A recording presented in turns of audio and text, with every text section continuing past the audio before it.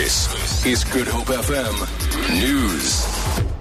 Good morning. The Cape Chamber of Commerce and Industry has lambasted the new version of the Expropriation Bill currently being processed in Parliament. The Chamber has called it disastrous for the country's agricultural sector.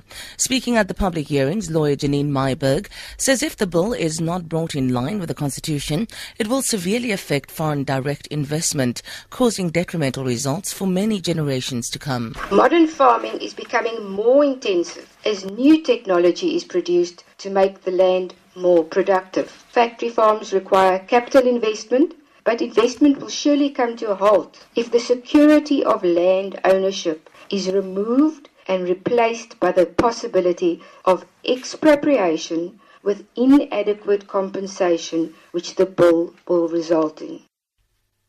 The Department of Transport and Road Agency Sunrail Cape Town have yet to reply to a claim by the opposition to Urban Tolling Alliance that there's been a legal glitch in plans to refuse vehicle license discs to drivers with unpaid e-toll bills.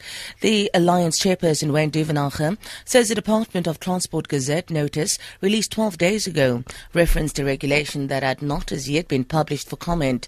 Duvenage says this means drivers who haven't paid their e-tolls don't have to worry about their vehicle discs being withheld for now.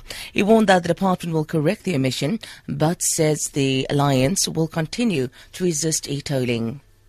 The Western Cape Education Department has informed parents of learners at Scottsdene Secondary School of the department's interim arrangements to accommodate them elsewhere. The learners have not been attending school since the start of the new term due to structural defects in the newly built school building in Kraaifontein. Department officials met parents and community members last night at the Scottsdene Sports Centre. Deputy Director General John Liners explains the department's plan.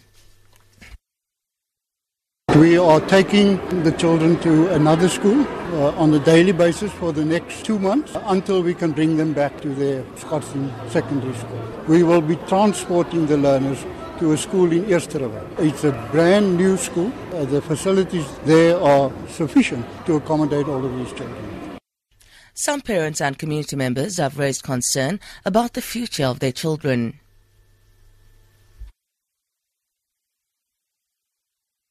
It's now 1.5 weeks. Children's just sitting at home and do nothing. Children's on street. Most children's busy with drugs and everything.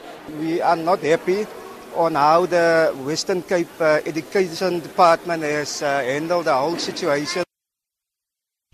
More than 15 months after the mysterious disappearance of Malaysia airline flight MH370, there finally appears to be a breakthrough. A piece of plane debris found on Reunion Island in the Indian Ocean is being studied by French authorities to determine whether it was part of the vanished aircraft. For Good Hope FM News, I'm Sandra Rosenberg.